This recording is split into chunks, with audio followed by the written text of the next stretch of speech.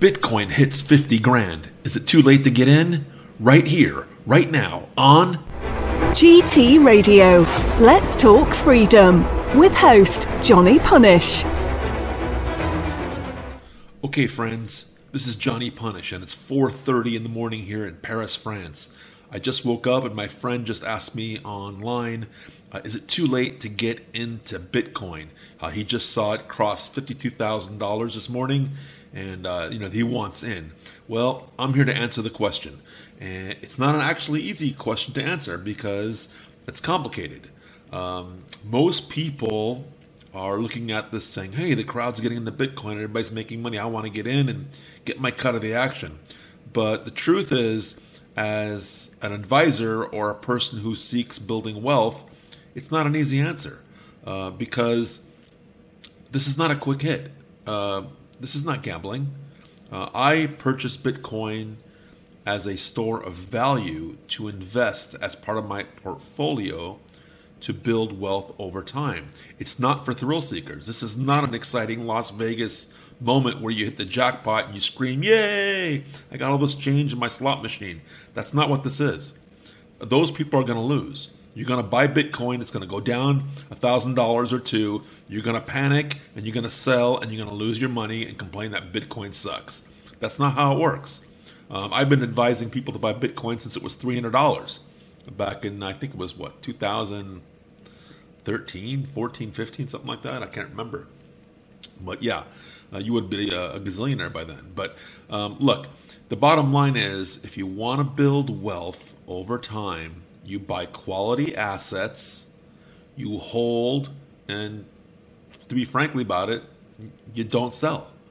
If anything, you borrow against the quality assets when you see another quality asset and buy that as well. So you accumulate assets. It's kind of like a monopoly game. You just keep buying all the hotels and eventually you own the whole board. And that's kind of how long-term investing works to build wealth. It's very boring actually because there's no excitement in it. I mean, you don't get to wake up every morning and see, oh, it's so exciting. I just made up, $5. It just happens over time. A million here, a million there, and it kind of grows over time. That's the boring part of it. So thrill seekers, sorry to answer your question, but you guys want me to tell you that, oh yeah, buy right now and you can make $1 billion tomorrow. No, it'll go up, it'll go down, but the truth is the fundamentals are correct. Supply and demand are the issues with Bitcoin. There's a finite supply and there's a growing demand. So over time, that price will go up. How much? There's going to be a halving very soon. That's going to raise the price probably double, probably to 100 grand. And it'll keep going up from there over time. And it'll go down too as well, up and down as program traders take their profits.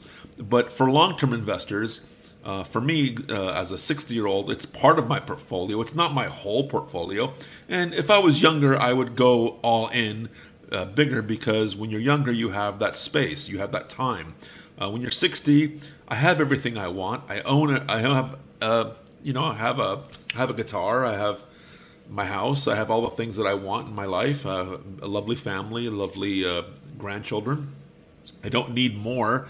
So my risk portfolio, my risk tolerance is a lot less, and I don't need to go through that right now. So it's part of my portfolio. It's an important part of the portfolio, but it's not everything. I own a bunch of quality assets. Anytime I see a quality asset, I just buy it, and I hold and hold and hold.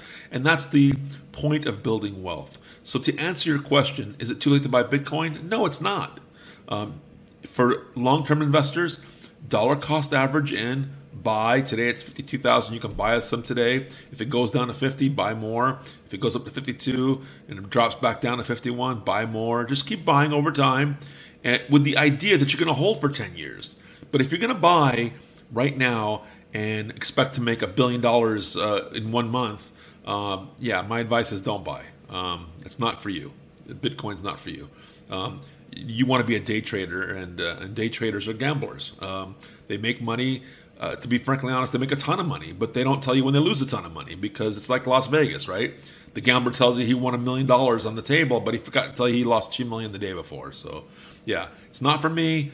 I'm a boring investor, and if you're a boring investor like me, yes, accumulate over time and hold. Okay, I hope that answers your question. This has been a quick hit from GT Radio. Johnny Punish signing out. Peace. If you enjoyed this presentation, hit the like button now. Also, share it with your friends. And don't forget to subscribe so that you don't miss an episode.